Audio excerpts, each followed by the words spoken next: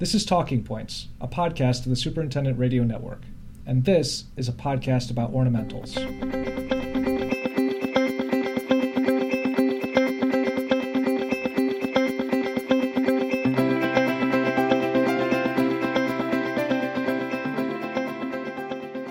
I'm your host, Kyle Brown, and this is another in our series covering important topics in the golf industry, so superintendents know a little bit of what to say when they're talking to board members or players about these topics.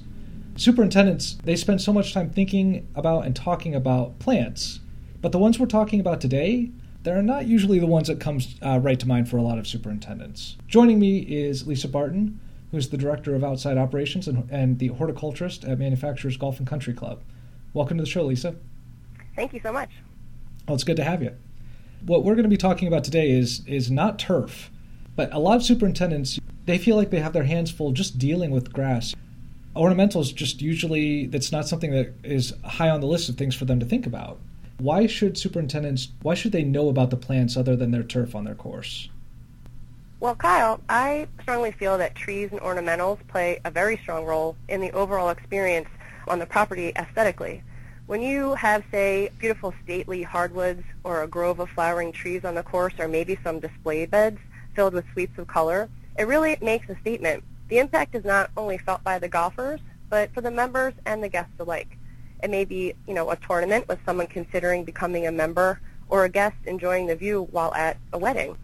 I like to tie this in with the number one reason why people join country clubs, which is for recognition. People want to be recognized, and they want their club and their course to stand out and be talked about. Ornamentals and trees can really contribute to the atmosphere on the course and be a cause for chatter. I definitely identify with how superintendents focus so much on course conditions and communications, finance, operations, which is, honestly, that's what they should be doing. However, it may be wise to take a step back and look at the course from a larger perspective. And this type of beautification with what a horticulturist can do, and this type of beautification really is an amenity for the members. Along those lines, what kind of a difference can ornamentals really make for a course?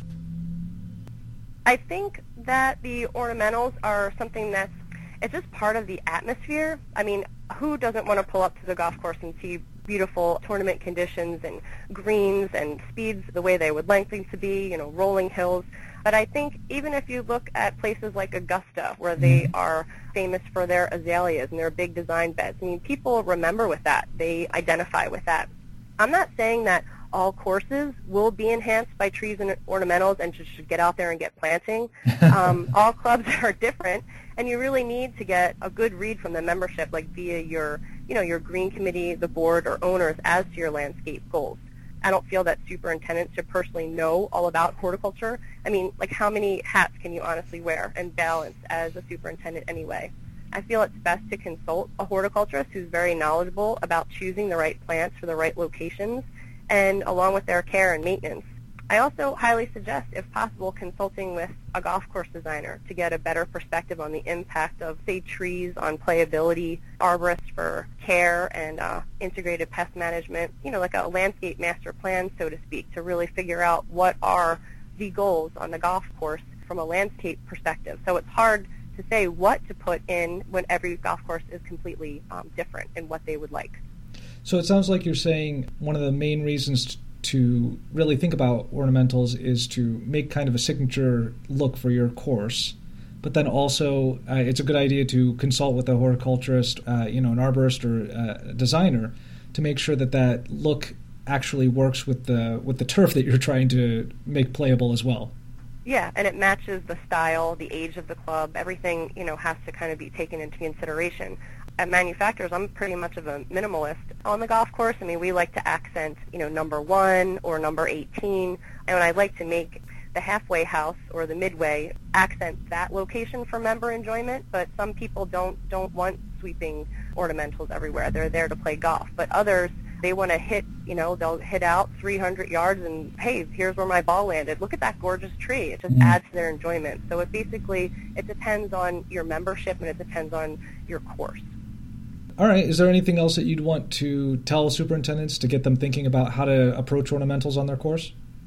I think what's really fun is if they do have a budget for a horticulturist or if they just want to consult with someone to help them, is to just remember about that aside from all the course conditions and their job, that they are providing hospitality. And I think sometimes those additional touches now and then, they say if you're having like a member or member guest or maybe an important charity day on the course, that you can add some different expressions like old flowers at the first tee and the 18th tee, like little personal touches that'll really draw the membership in and make them feel happy and prideful about where they put their money, and to enhance different areas like your halfway house or your midway point that can really make a statement and bring people back and make a great impression. All right, great. And we were talking offline earlier, you mentioned a couple resources for super, so I'll go ahead and talk about those. First off, to get involved with your local cooperative extension and see if they have a regular publication that you can receive. And then you also gave me a couple books to mention. So there's Manual of Wood Landscape Plants by Michael A. Dirr, Dirr's Hardy Trees and Shrubs, also by Michael Dirr, and then there's Insects That Feed on Trees and Shrubs by Warren T. Johnson. So I'll make sure that all of this is in the show notes as well. Hopefully superintendents can use these ideas to help make a signature look for their course and really make them stand out. So thanks so much for your help today. Thank you so much. I really appreciate it. It was very flattering. I appreciate being asked. Thank you. You've been listening to the Superintendent Radio Network, the podcast of Golf Course Industry Magazine, a production of GIE Media, Inc. I've been your host and producer, Kyle Brown. You can find all of our podcasts on iTunes or the SRN page on golfcourseindustry.com. Talk to us at srn@gie.net or at GCI Magazine on Twitter. Thanks for listening.